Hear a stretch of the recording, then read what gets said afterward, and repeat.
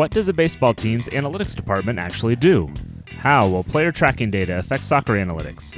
What is the state of analytics in the NFL? How can you get a job in sports analytics? These are some of the questions this podcast will explore by talking with people who are living the answers.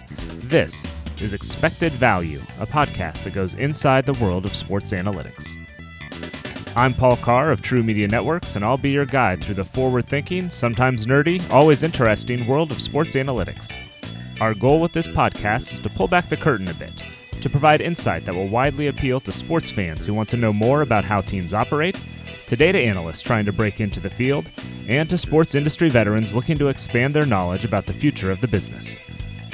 This podcast will feature conversations with analytics insiders from a variety of sports, teams, and companies, and discussions about developments in the industry. So please subscribe, spread the word, and stay tuned for Expected Value, a look inside the sports analytics world.